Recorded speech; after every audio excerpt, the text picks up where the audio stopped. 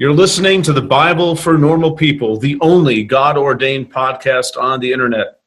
Serious talk about the sacred book. I'm Pete Enns. And I'm Jared Bias. Well, hello, normal people. Thank you for hanging with us. Today, our topic is the Bible and the gay Christian.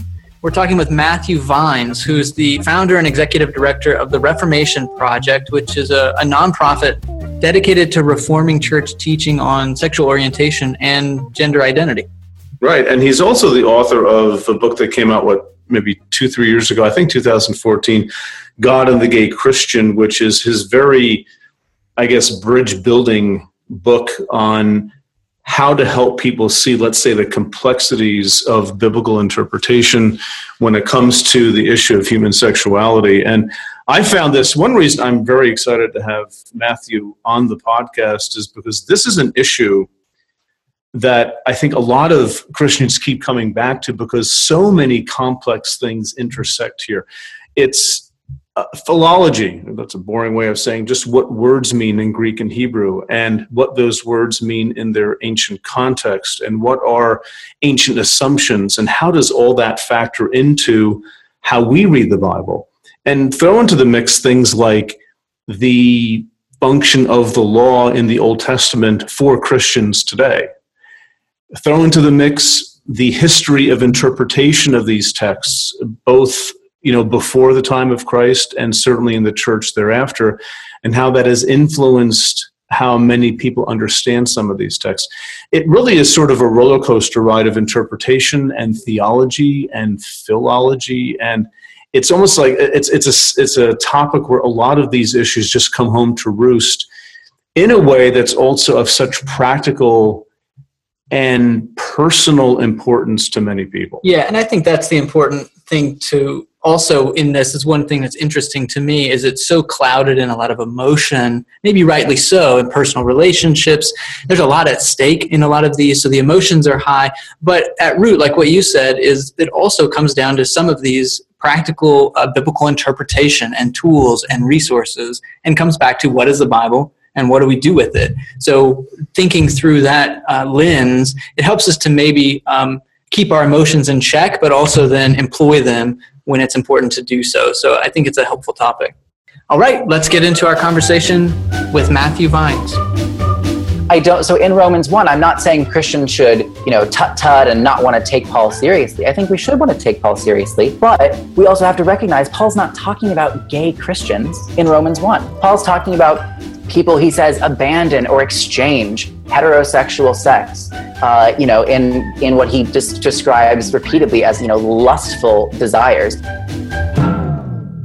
Well, it's that time, folks. It's time for us to talk about microdosing. Microdose gummies deliver perfect entry-level doses of THC that help you feel just the right amount of good.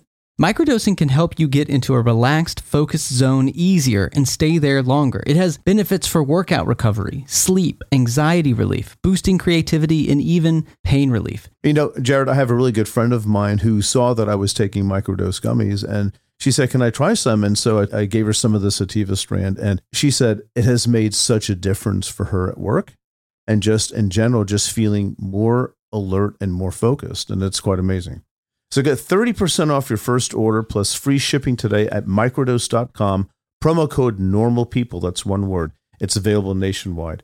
That's microdose.com. Promo code NORMALPEOPLE for 30% off and free shipping. Microdose.com. Promo code NORMALPEOPLE. Some people enjoy composing their own music, chord by chord, and others are happiest when they come across that one perfect song. Work is not a lot different than that. Whether you prefer building your own workflow or using a pre-made template, with Monday.com, you and the team can work in a way that's comfortable for everyone. Tap the banner to go to Monday.com and build your own amazing workflow, or find an awesome template. No judgment. All right, Matthew, thank you for being on the podcast. Thank you so much for having me. Absolutely. I've noticed, I've listened to some of your YouTube stuff and read your book, God and the Gay Christian. I've noticed that you're really ironic. So what's wrong with you? What do you mean? You need to be on the attack, man. That's the only way to get things across in the Christian world. Don't you know that? I'm not sure that that's actually the best. No, you're probably right. Trust your instincts on that one. That's something I would do, but I'm glad you're not. So anyway, well, listen, let's get right into this here.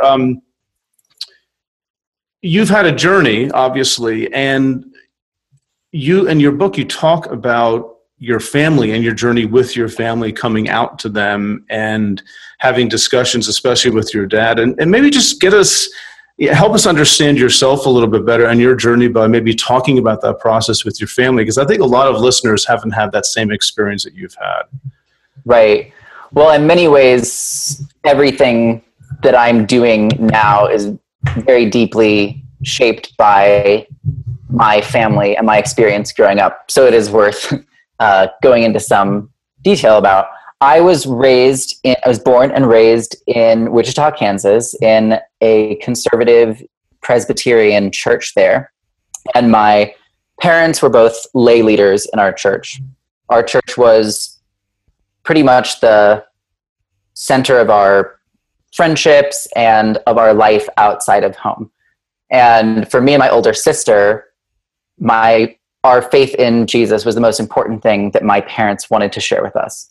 So we were very involved in church from a young age. And one of my very first memories actually is at age 3, asking Jesus into my heart to be my Lord and Savior. And so I don't really remember very much of not being Christian. It just feels like that was kind of in my DNA from the outset. And also I would say my parents did a really good job of living out their faith in ways that made it really appealing. And it was easy for me and my sister to see on a regular basis how my parents' Christian faith made them better people, made them more inclined to love and grace and compassion and forgiveness. And that was an easy thing to also want to be at the center of my life. So that was kind of the background in terms of our family and church. And then in college, you took a leave of absence. You were what, maybe at Harvard for a couple of years? Is that right? Right. So I graduated from high school in Wichita, and then I went off to Harvard for college, which was a little bit of culture shock, but in many ways good, in some ways not as good. But one of the best differences was how completely different the environment was on campus at Harvard when it came to LGBTQ issues. Well, that's almost a misnomer. They weren't issues in many ways. At least it didn't feel to me. It just was. And there just were openly gay professors and students. There just were, married same-sex couples in Cambridge, Massachusetts, and it wasn't controversial, which was a radically different experience than the environment that I had been raised in growing up. And even though by the time I'd left for college, I felt somewhat conflicted about my church's position on the topic of same-sex relationships. It was still a transformative experience for me to get to be in a setting where all of those arguments that people will make against gayness or same-sex marriage are able to be put to the test every day up against the reality of people's lives. And once you're able to do that, those arguments start to feel really unpersuasive. So that for me was very helpful. I got involved in a conservative Christian fellowship. At Harvard, of course, I sought out the only places that would not be accepting if I came out. But it's because I wanted to have a community that would support me in my faith, and that's why I found the most continuity with the faith that I had learned in church and at home growing up. But by the end of my first year at Harvard, I had really I'd really come around in terms of feeling not only that the church that I've been raised in was wrong on this topic, but feeling passionate about it and seeing this as an issue of human dignity and justice and equality and wanting to be an advocate. But I had to do that entire 180 before I could even ask myself then the next semester whether or not I might actually be gay, which unfortunately I realized very quickly the answer was yes. And I was not pleased about that, even though I already had changed my mind. I'd already studied the topic. I already didn't think there was anything wrong with being gay. I just didn't want to go through that because it just presents so many obstacles in terms of everybody who's ever been a part of your life for the most part and how they're going to respond to that. And I didn't want to deal with it. So your process and your experience was sort of this intellectual or maybe social process and experience. And then it was kind of personalized and the question came to you, maybe I'm gay, or the question came, am I gay? So is that right? So the mindset shifted around this, whether it was, so what were the arguments that made you change your mind specifically? Were there examples, experiences, teachers? How did you change that mindset first? Well, one argument that I have long made in the years since I've been doing this work publicly that I tend to hear the most about from people is when I refer to Jesus' teaching in Matthew 7 in the Sermon on the Mount, where he's talking about trees and their fruit. And he says that good trees cannot bear bad fruit and bad trees cannot bear good fruit. And that by their fruit, you will recognize them. And he's referring to false teachers or false prophets. But that basic principle that we should be able to look at the fruit of a person or a position, and that tells us something significant, is something that I've really taken to heart. Because what I experienced just from getting to know more at the time just gay people was realizing the church's position is incredibly harmful to gay people. And I've seen just the tears and the destruction and the rejection and the incredible turmoil and trauma that that's inflicted on so many people.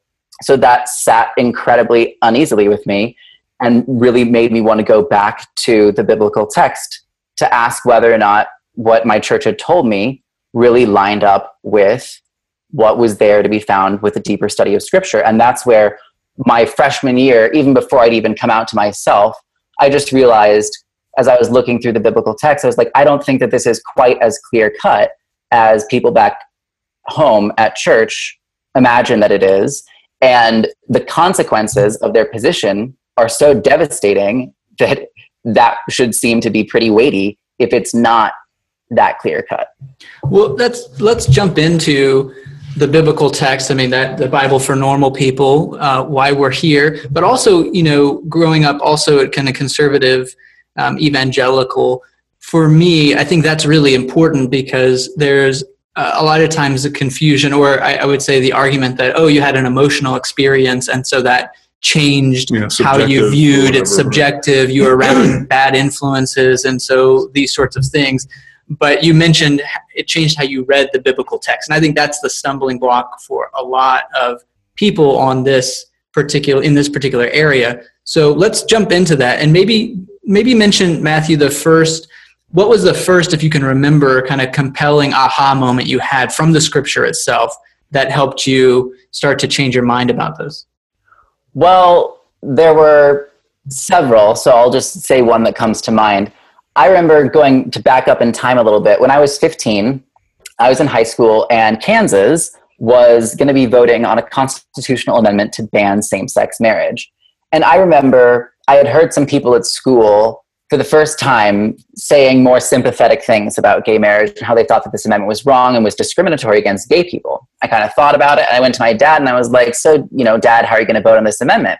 He said he was going to vote for the ban. And I said, well, don't you think that's discrimination against gay people? And he said, well, maybe it is. But he actually then pulled out his Bible and opened it to Genesis chapter 19 with the story of Sodom and Gomorrah, where you have these angel visitors in the form of men who go into the city of Sodom, and then the men of Sodom threaten to gang rape the men. And then God destroys the city with fire and brimstone. So my dad just kind of read that to me, closed it, and said, well, that's why we're against gay rights, because here these men wanted to have sex with other men and they were punished for it because that's wrong. And I remember at the time feeling like, that doesn't feel quite right to me. Like, I don't really see the same thing there, but I didn't have I didn't know enough. I was just kind of like, well, okay, that doesn't really sound persuasive to me, but I get that that's where you're coming from. And then when I was studying this in more depth, and actually once I had come out to my dad, and he had committed to, even though he didn't agree at the time, he still committed to study this issue further with me and to actually really go back and look at scripture more carefully. And that was the first passage where he then had an aha moment himself and began to realize that some of the things he had imagined about that text didn't look quite the same once his lens for reading the text was not just, can I find anything related to same-sex behavior? But then his governing question at that point was, Matthew, my son, is gay and would like to have the type of relationship that I have with my wife with another man. Is that type of relationship spoken to in this text? And suddenly the threatened gang rape of men by men didn't seem to be as pertinent to that question as it had been when he was just looking for anything related to same-sex anything. So I would say that was a really important point for my dad, at least. And it was looking at things like that. I guess it's just that question of, what are the questions that you're asking when you're approaching the text? And for me, as those questions started to change, I think I was able to look more deeply at some of those passages. Well, what I think provides the energy that a lot of people feel about this issue. It's similar, it's not the same thing, obviously, but it's similar to things like evolution. The Bible is, quote, so clearly against something that a lot of the fear seems to be generated by this fear of losing this controlling text that helps you understand the nature of life. But what you're doing, forgive me, if I'm wrong, tell me that, you're actually trying to look at it more carefully, the text itself. So let's stay with Sodom and Gomorrah. What sort of things did you find there through, not just, morning devotions, but you actually studied these texts and you found some things that you found were actually illuminating and interesting about what that story meant in its context. So help us and our listeners understand what you're seeing there, because for a lot of people, this is a slam dunk issue, Sodom and Gomorrah. Right, and it's interesting because there are plenty of other people who can't imagine how anybody could think this is about gay people without being some foaming at the mouth, bigoted person. And so what I try to help, especially people who are LGBTQ affirming, what I try to help people see is that there may be people who still look at this text as a warrant for their opposition to same-sex relationships, but more out of a superficial engagement with the topic than out of any malicious intent.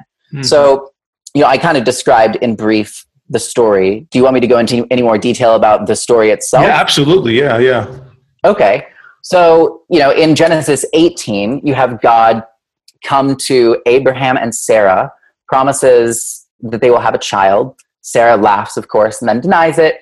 And God then tells Abraham that he's heard the cries about the wickedness of Sodom, and so he is going to destroy Sodom. And Abraham bargains with God not to destroy the city of Sodom if God can find at least 10 righteous people there. He gets God down from 50 to 10. But of course, as we find out, that's still too high a number. God then sends his 2 angel visitors in the form of men. Nobody wants to let them into their home for the night except for Lot, Abraham's nephew, who of course is not a native from Sodom. He's, it takes a foreign transplant who's the only person who's going to show any hospitality. He lets them in, shows them that courtesy and hospitality. But then it says all the men from every part of the city of Sodom, both young and old, surrounded the house and called out to Lot, who, bring out the men who came to you tonight so that we can have sex with them. Lot says, no, you can't do anything to these men, for they've come under the protection of my roof, but you can have my virgin daughters, which is pretty disturbing to read. And something I think a lot of modern readers and Christians today wish would have come up later on, when Lot's described as a righteous person, as like, well, that was pretty big misstep right there. But the point is that Lot is specifically saying, and then of course the angels blind the men, thwarting their attack plan, and Lot and his family flee. God destroys the city with fire and brimstone. But several points to notice. One, God was already planning to destroy the city of Sodom in Genesis 18. We've already heard about their wickedness in kind of general terms. So the idea that there's just a single sin of Sodom, first of all, isn't consistent with what the rest of Scripture says about the sins of Sodom being rather, multi-layered. But so what we're seeing with the threatened gang rape, I think, is more just a particularly egregious illustration of the depravity of these people. But you have all of the men from every part of the city who are threatening to participate in this gang rape. So some people then imagine that Sodom was like the neighborhood or something of the ancient Near East, which of course is not really the case, because in fact in ancient societies, gang rape of men by men was a common tactic of humiliation and of domination in warfare and other hostile contexts. I mean, that still happens in modern contexts, in jails and other settings, but it was certainly used for purposes of humiliation. It's not about primarily romantic interest or attraction. It's not like people were like on Tinder and we're like, oh, we all want to swipe right, but we don't believe in consent, and so we're going to do it in a horrible way. It has nothing to do with that kind of interest or attraction. But on top of that, you have every subsequent reference to Sodom and Gomorrah in the Bible. There are more than 20 references after Genesis 19, and not a single one says that the sin of Sodom was related to same-sex behavior. In fact, Ezekiel is the most explicit. Ezekiel quotes God in 16:49, saying, "Now this was the sin of your sister Sodom. She and her daughters were arrogant, overfed, and unconcerned. They did not help the poor and needy." There are plenty of other texts that talk about the general depravity of Sodom, but that Jeremiah 23 links it with adultery, idolatry, power abuses. Amos and Zephaniah compare it to oppressing the poor, as well as pride and mockery. There are two texts in the New Testament that do refer to sexual sin in general in reference to the sin of Sodom. One is 2 Peter 2, verse 7, which says that Lot was greatly distressed by the sensual conduct of the wicked. And one is Jude 7. Yeah, and those two texts are connected. Right. They seem to be relying on each other, one on the other. So they're almost like one text at that point. But anyway, yeah, go ahead. Right, and so Jude says that Sodom and Gomorrah, quote, gave themselves up to sexual immorality and perversion. So some translations will render perversion differently. Some even say unnatural desire, which is why some people then try to say, aha, that's a reference to same-sex desire. But the phrase there is sarkos heteros, literally meaning different flesh. And so in all likelihood, it's more plausible that that refers to the attempted rape of angels, given that Jude 6 refers to the Nephilim of Genesis 6, talks about the angels who did not keep their positions of authority but abandoned their proper dwelling. And so once again, in the story of Sodom and Gomorrah, you have sort of attempted human-angel sexual contact. But the point is, even if there had been specific references to same-sex behavior that were more clear-cut in Scripture, what we're talking about is an attempted or threatened gang rape. That's just completely different than the question of same-sex relationships that are based on consent, much less mutuality, commitment, love. And so it's just a completely different question. And I think, again, if Christians are going to the Bible and asking, where can I find anything related to same-sex anything, and are they positive or negative, then they're going to say, aha, here's one, and it's really negative. But that is not a thoughtful or appropriate way to be engaging Scripture on this question. That is never how we think about opposite sex. It's never how we think about heterosexuality, is let's find every verse about heterosexuality and then, sorry, I should get a drink of water. Let's find every verse about heterosexuality and then just weight them, and we have 300 positive ones and 400 negative ones, so it's probably like okay but leans toward bad. That's not a thoughtful way to approach these questions. You have to be a little more contextual. No one would ever suggest that sex between a man and a woman has some uniform moral valence, and it just is a morally good thing or is a morally bad thing. Sometimes it can be morally good, sometimes it can be morally bad. There's quite a spectrum of how we look at that based on context, based on relationship, based on consent, based on a whole range of factors. And if people are going to apply that level of nuance to thinking about heterosexuality, there's really no reason why we shouldn't apply the same nuance to thinking about same-sex issues and to thinking about gay sexuality. So the question is not just what are all the same-sex behaviors that you can find referenced, but what types of same-sex behavior are referenced in Scripture, and do those have a meaningful similarity to the types of committed, loving relationships of many same-sex couples today? And certainly the story of Sodom and Gomorrah does not. This show is sponsored by BetterHelp. You know, Pete, I've been pretty emotional this week, and I was trying to reflect on why that was. And it turns out, my best friend from college just died. My mom's been in the hospital, and I just haven't taken the time to reflect and process all of that. And it's been coming out in all these wonky ways. And that's exactly what therapy can help with. That's really been my experience with therapy as well. I've benefited tremendously from therapy. And I think lately I've been able to get to the point of why. It's learning to look at your situation more as an observer from the outside instead of just reacting to things, just thinking about it and processing the information. I find a lot of the problems become more manageable that way. And that's what therapy does for me. So if you're thinking of starting therapy, give BetterHelp a try. It's entirely online and it's designed to be convenient, flexible, and suited to your schedule. Just fill out a brief questionnaire to get matched with a licensed therapist, and you can switch therapists at any time for no additional charge. Get it off your chest with BetterHelp. Visit betterhelp.com/BNP today to get 10% off your first month. That's BetterHelp, HELP.com/BNP. A calling is a powerful thing. It's a very strong belief that there is something bigger for you. It's about who you are and where you're going in life.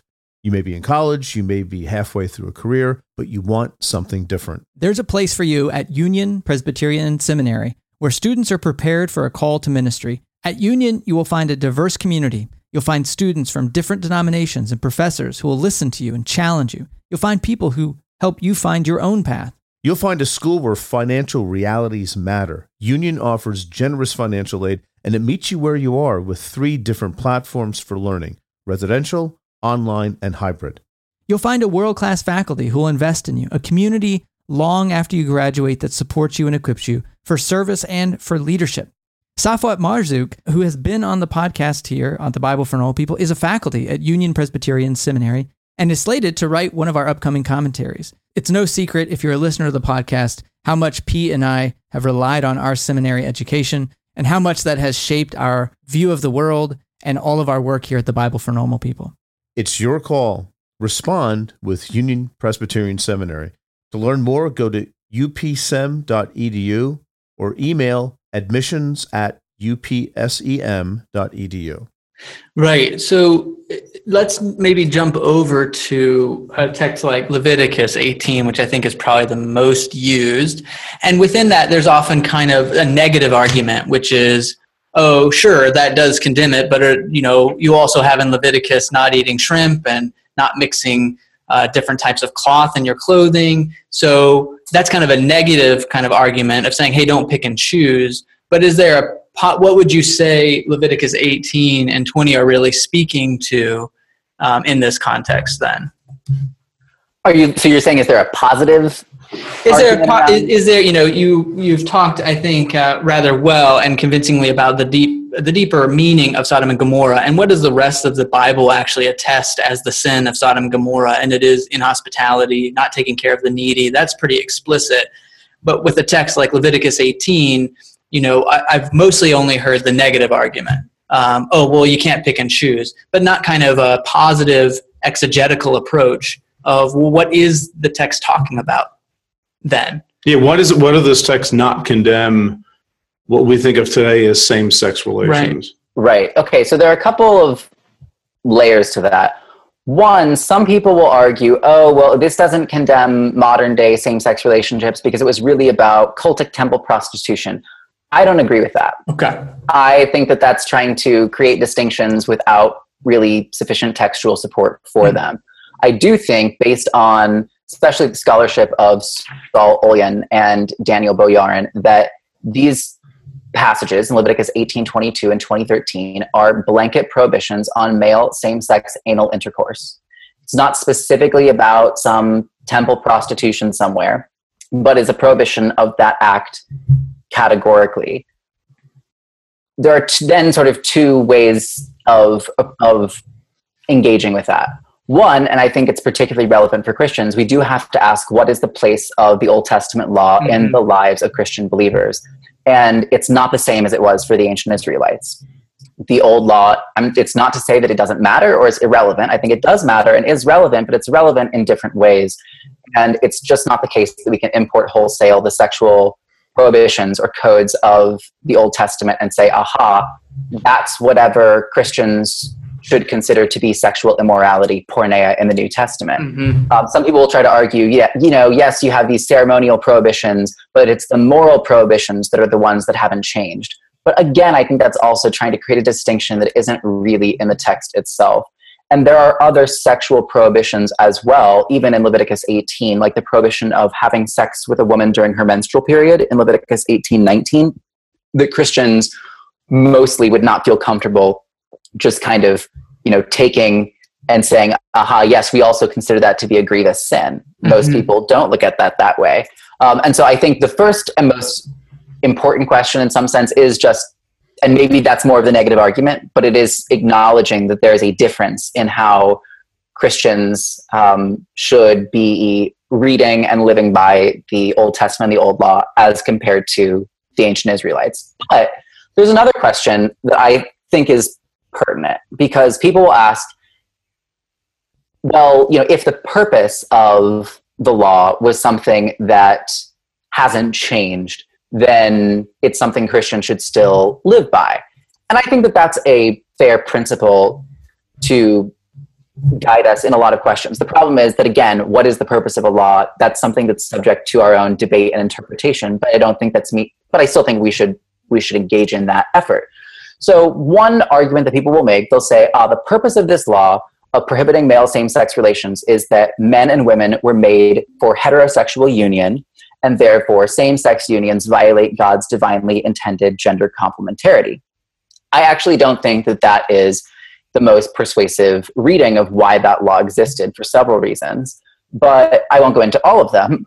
One is that the Old Testament law says nothing about female same-sex relations, which should, in theory, be just as objectionable as male same-sex relations if that's the issue, that heterosexuality was God's intent. And it's also not true that the Old Testament law just doesn't talk about women, because actually those same chapters specifically have laws that women are not supposed to have sex with animals, which you would think also wouldn't be an issue that comes up that much. But it's not to say that women's sexual agency is completely, just ignored, and that's why that didn't come up.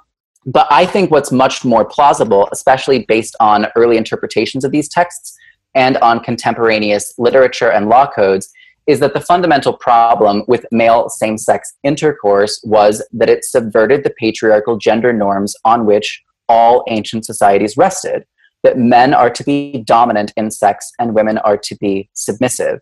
So for a man to have sex with another man, specifically anal sex, is for a man to treat another man's masculinity as though it is femininity. And in a society that sees femininity as the equivalent of, every vice you can imagine, that's a horrific thing if the core of what you're trying to hold on to is a patriarchal societal order. So I think that that's also because if you look at the Talmud, the early rabbinic commentaries in the early centuries AD, it's really interesting because it distinguishes between anal sex between men and other sexual acts between men. And they said that only the former was prohibited in Leviticus, and that the other same-sex acts between men, they still didn't look upon positively, but they didn't see them as serious of violations because they didn't symbolically subvert the patriarchal order in the same way. And so I think that's much more plausible as the reason behind these prohibitions is around the patriarchal context. So then that raises more of a hermeneutical question for Christians today, which is, what is the status of patriarchy in the church? What is the status of patriarchy in the kingdom of God? And what should Christians believe about patriarchy? Obviously, there are, two dominant camps in the church today. Your complementarians who are, believe that patriarchy is God's design, and egalitarians who don't. I am an egalitarian, so I don't believe that patriarchy is part of God's design. And I would look at that through looking at what is the sort of blueprint that we see in the New Testament, not only in how Jesus treats women, but also what Paul says, not just in Galatians 3 about our, all our baptismal status before God and that basic equality that we have before God, but also, just basic things, even in the Pauline epistles, that cut against the grain in more egalitarian directions compared to, what you see in 1 Corinthians 7 about how it's not just the husband who has authority over the wife's body, but the wife also has equal authority over her husband's body. That's not to say that there are not still patriarchal elements that we see reflected in the New Testament. There are, but I think we need to look at, what is the trajectory that we're seeing within the New Testament, and what is the ultimate blueprint of the kingdom of God that we see described in the New Testament. And that's one in which I think patriarchy is overcome in Christ. So that's why I think, sorry. No, I guess I just want to sort of recap a little bit of what you're saying here. I mean, to sort of cut to the chase, it's not a matter of proof texting. It's a matter of trying to understand these passages in context and then employing what I think, I remember correctly, you call a redemptive hermeneutic. Right. I mean, that's certainly not my term. So one thing that I did when I was studying this was I had learned the Bible. So I learned the Bible in an evangelical church. I learned the Bible from theologically conservative Christians who didn't affirm same-sex relationships. And I basically always was wanting to go back and say, and take the tools and principles that I learned in those communities and just apply them in a way that I thought was more consistent to this topic.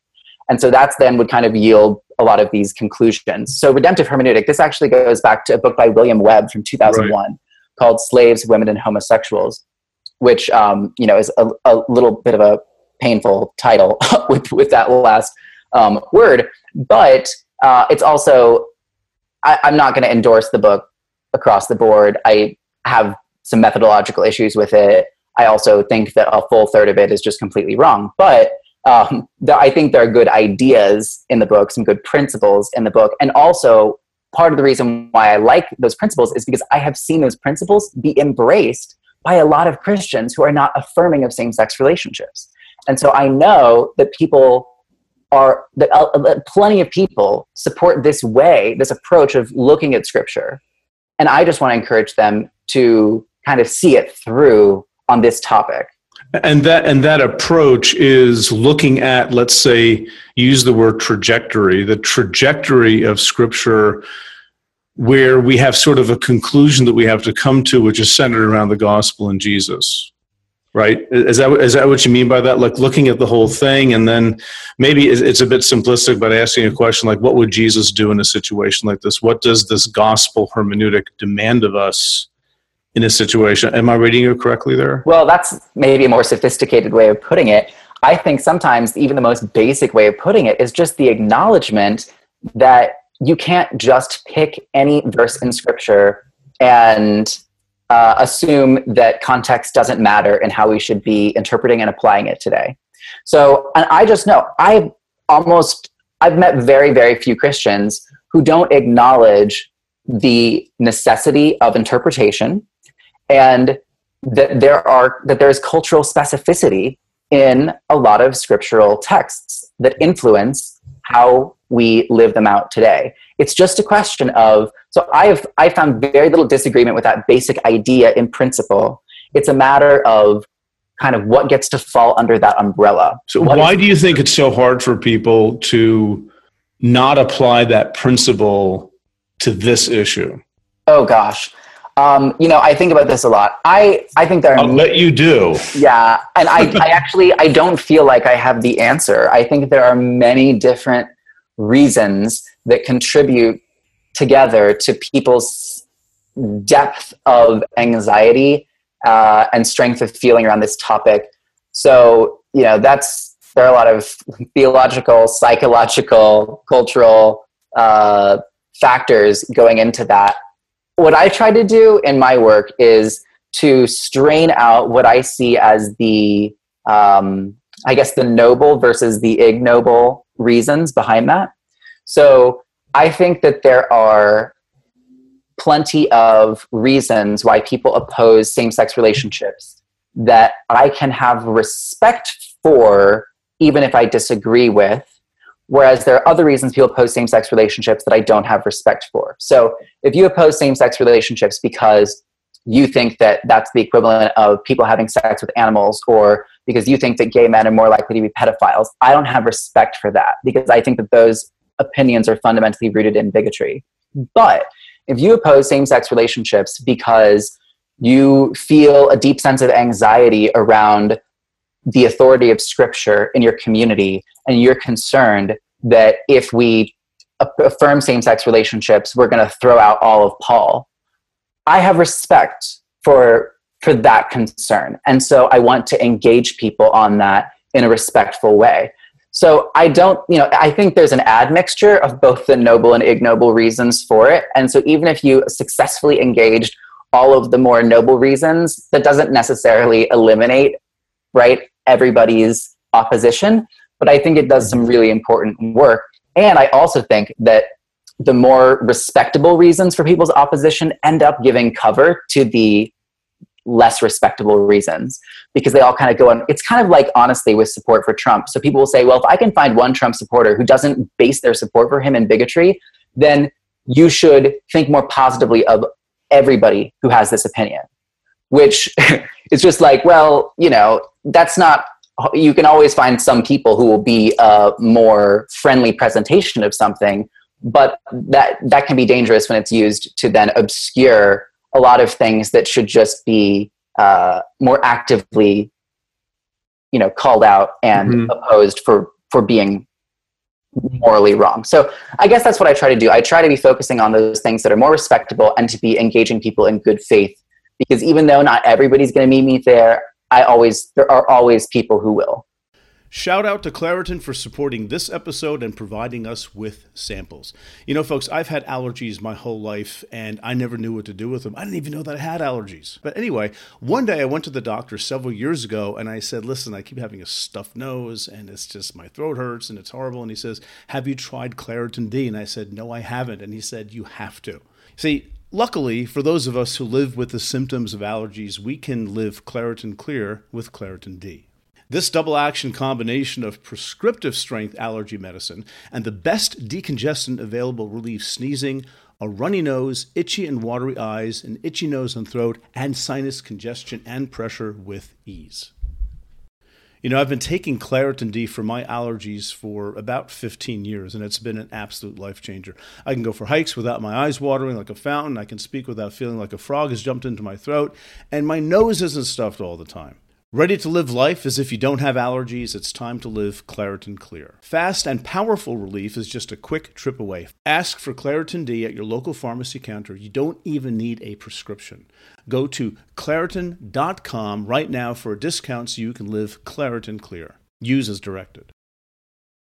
Did you know Fast Growing Trees is the biggest online nursery in the U.S. with more than 10,000 different kinds of plants and over 2 million happy customers in the U.S.? They have everything you could possibly want, like fruit trees, palm trees, evergreens, houseplants, and so much more. Whatever you're interested in, they have it for you. Find the perfect fit for your climate and space. Fast Growing Trees makes it easy to order online, and your plants are shipped directly to your door in 1 to 2 days. And along with that, their 30-day Alive and Thrive guarantee is amazing. They offer free plant consultation forever. We got our bushes in, and you can tell I don't know what I'm talking about because I just called them bushes. But we got them in last night. And Fast Growing Trees knows what they're called. Exactly. That's the whole point. It comes with this placard that tells you exactly what to do like you were in 5th grade, which is the exact instruction level that I needed. And it was very easy to follow. We loved the process. This spring, they have their best deals online, up to half off on select plants and other deals. And listeners to our show get an additional 15% off their first purchase when using the code NORMALPEOPLE at checkout. That's an additional 15% off at fastgrowingtrees.com using the code NORMALPEOPLE at checkout. Fastgrowingtrees.com, code NORMALPEOPLE. Offer is valid for a limited time. Terms and conditions may apply. So I'm going to try to summarize what you said and maybe put it in a different way. Tell me if you would affirm this or not. It sounds like when we come back to the hermeneutics of a text like Leviticus 18, what I heard you say was there's some ambiguity, not about what it says, but about what it means, if that makes sense. So And there's that ambiguity of how do we apply this. And I guess one of my questions would be, would you affirm that there's this idea of the idea of same-sex relationships can't be untangled from the political and social implications of that in the ancient world in such a way that even maybe for Paul or others, if we were to ask at the time, they would be kind of Leviticus 18. We're opposed to that sexual act. But the reasons might be because there's no imagination, or there hasn't been that trajectory of the idea of, like you said with your dad, of that realization that, hey, maybe some people are sexually attracted to the same sex in a way that I'm attracted to my wife. That, apart from patriarchy, wasn't really even a possible thought back then. Would that be fair to say?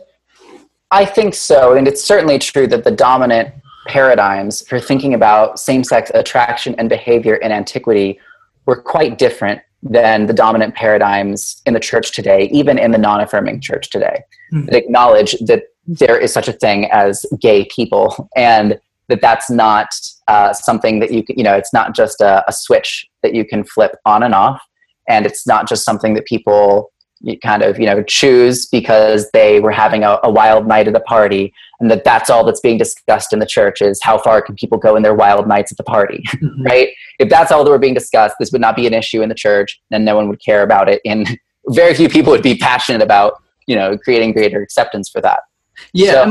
Tying it, just what Pete talked about earlier, there's some parallels maybe with the evolution issue, where sort of scientific discoveries or knowledge that we grow in sort of force us to maybe look at the text in a different way. Is that the case here? Like studies in sexuality around orientation, that's creating new categories that wouldn't have applied in the biblical arena. Right, and I think that there's actually another similar parallel would be the issue of geocentrism versus heliocentrism, and the invention of the telescope in the early 17th century that then forced Christians to completely change the way that they were interpreting the scriptural texts about the sun, the moon, the stars, and the place of the earth in the universe. That's not something that happened overnight, but over time that just became undeniable, that we now have this new information. We can see things that prior Christians could not see, and that causes us to realize that the way we've been interpreting these texts isn't right. And so we have to look at it again. And you don't have to think poorly of anybody. You don't have to think that you're smarter than people who came before you. You just got a telescope and other people don't. With evolution, you have similar scientific discoveries. I think the difference with this topic is this is so much more personal. It's less about, have you read this, fascinating study? It's not like there was some book like Origin of Species, that's publication totally changed the conversation. It's about individual lives and stories and sons and daughters and who are coming out and sharing their stories. And there's just an incredible level of pain and suffering that so many more Christians have been becoming aware of, that I think it's just there's a level of personal connection to this that there isn't to the ones that are more scientific. Well, what I'm seeing here, I'm trying to summarize here and use some language to describe what I think you're doing. You're talking about trying to interpret biblical texts well and properly, trying to account for things like their context. But you're also sort of looping around to things like the human experience, whether it's the subjective experience of how you're treated or the human experience about what we've come to know about things like the earth is not the center of the universe, right? Or issues that go into the complex discussion of human sexuality. So I'm trying to say something here. Is that a fair description? You're looking at not simply like, hey, let's look at what this text really says. The questions are really being driven by the experiences that we have as human beings, whether they're subjective personal experience or dealing with, let's say, the realities of the increase of knowledge about certain things. Yeah, I think so. I just try to be careful about how I talk about, increase in knowledge, because I think what a lot of conservative Christians are almost trained to hear is, well, those biblical authors, they were just pretty benighted. And thank goodness, that we've learned so much more than them. And as a result, who really cares what they think? And that's not at all the message that I want to promote, because even though I think it's true that what we're talking about today with sexual orientation, with gender identity, is not what Paul was talking about in Romans 1. The point is not to then discredit Paul. It's simply to say that's not what he was talking about. And so in Romans 1, I'm not saying Christians should, tut-tut and not want to take Paul seriously. I think we should want to take Paul seriously, but we also have to recognize Paul's not talking about gay Christians in Romans 1. Paul's talking about people, he says, abandon or exchange heterosexual sex, in what he describes repeatedly as, lustful desires, people who are overwhelmed with lustfulness, who were having sex with people of the opposite sex, who then go off and have sex with people of the same sex.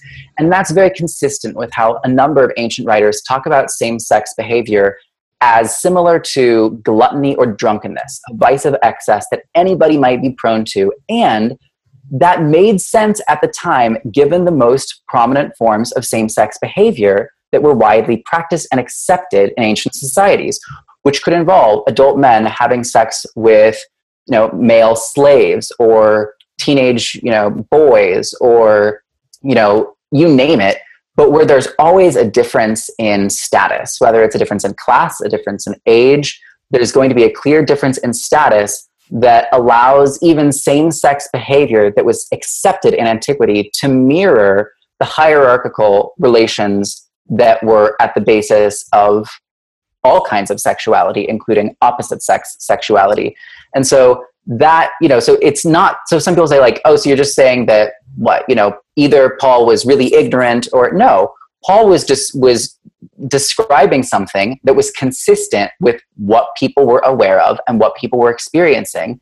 Paul simply wasn't even speaking to the question of sexual orientation to gay Christians in the church who are, wrestling with their sexual orientation and wanting to live that out in a, committed monogamous relationship. And so I think that we can affirm with Paul that sexual behavior that is motivated by lustful self-seeking is wrong.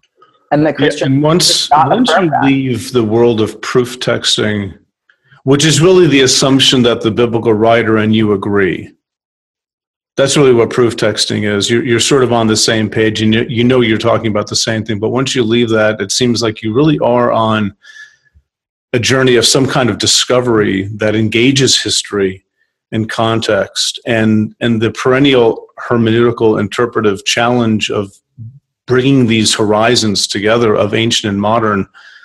That's just an ongoing task, it seems. And there are a few issues that I think illustrate the complexities of that more than the question of same-sex relations and LGBTQ issues. That these issues just come to the fore, I think, very, very quickly. No, absolutely. And I would also I respect, Matthew, your careful attention not to be dismissive. And I think a lot of my friends who would be more liberal in their theology or progressive in their social stance, often that's one of my critiques, is that belittling or dismissive sort of posture, and really trying to engage people and understand that it's maybe that we're just different in how we look at the text, and we have different hermeneutical styles, and it's not always that I'm more knowledgeable and just I'm more enlightened than you, but understanding our differences and engaging them at a peer-to-peer level. So I really appreciate that. We are coming actually to the end of our time, Matthew. So I have one last question for you, just a broad question here around what would you say to someone who just isn't there yet in how they're reading the Bible specifically? What advice would you have for those people who are seeking to understand, they have a true spirit of openness to engage the text at a different level, at a deeper level? What would be some points that you would make? I would say a couple things. One, I would say really engage seriously with the best affirming arguments and resources out there. One book that I highly recommend is called Bible, Gender, Sexuality by Jim Brownson. He's a New Testament professor at Western Seminary in Holland, Michigan. And it's more of a seminary level text than my book is, but it's an excellent resource. And whether people agree or not, I do think that people owe it to LGBTQ people to really put in that effort at the level of study to really be seriously considering, prayerfully considering the best arguments and resources out there. But another piece of this goes beyond the whole question of study, and that is my appeal to people would be to make sure that they are staying in relationship or being in relationship for the first time with LGBTQ Christians in their own communities and elsewhere, and making sure that they are really paying attention to the stories and the testimonies and the voices of LGBTQ Christians, because the fruit of the church's rejection of same-sex relationships and of LGBTQ people is poisonous. It is so destructive and toxic to people's faith, their relationship with God, their relationship with other people, their sense of self-worth and of dignity. It is so destructive to the church's witness in the world. And at the end of the day, it just doesn't make sense that is coming, that kind of poisonous fruit is coming from a good tree. Those things cannot go together. And I think that the more that people are really meaningfully in relationship with LGBTQ Christians and really seriously trying to walk in our shoes and trying to not just walk 1 mile with us, but walk 2, that's something that is ultimately very hard to deny. Thank you for that. So, Matthew, as we end here, is there anywhere online that people can find you if they want to learn more about you, learn more about your work? Where would we point people to? Well, you can follow me on Facebook or Twitter. But another place, of course, I would recommend is to go to reformationproject.org. The Reformation Project is the nonprofit organization that I run, and I founded it a few years ago. We run training conferences and programs all across the country working to equip and empower Christians who want to make their churches more affirming of LGBTQ people. And we specifically focus on providing them the theological tools and resources that they need to be more effective advocates and allies in this conversation. So I would highly encourage anybody, go to our website, sign up for our mailing list. You can get some of our resources online. And you can also follow the Reformation Project on Facebook, on Twitter, on Instagram, to get to know, get to see what we're up to. And even if you're not in a place of being affirming and of agreeing, I still think it would be great, we'd still love to have you following along and seeing what we're up to and the stories and what we're putting out into the world. All right. So there you have it, folks, the reformationproject.org. Thank you again, Matthew, for joining us for the conversation. Yes, thank you, Matthew. Thank you so much to both of you. Have a good night. Bye. Thanks for listening. Be sure again to check out Matthew Vines' book, God and the Gay Christian. You can find him online. Again, he said Facebook, but also check out the Reformation Project at thereformationproject.org. You can follow me on Twitter at jbias. And you can follow me on Twitter and Facebook also at Pete Enns. And you can check out what I'm doing on my website, thebiblefornormalpeople.com. Some of my books I've written, you can sign up for my newsletter, which would be awesome, and look at my speaking schedule, et cetera, et cetera. And most importantly, there we continue some of the same kinds of discussions that we are having on this podcast. Thanks again, everyone. We hope you join us next time.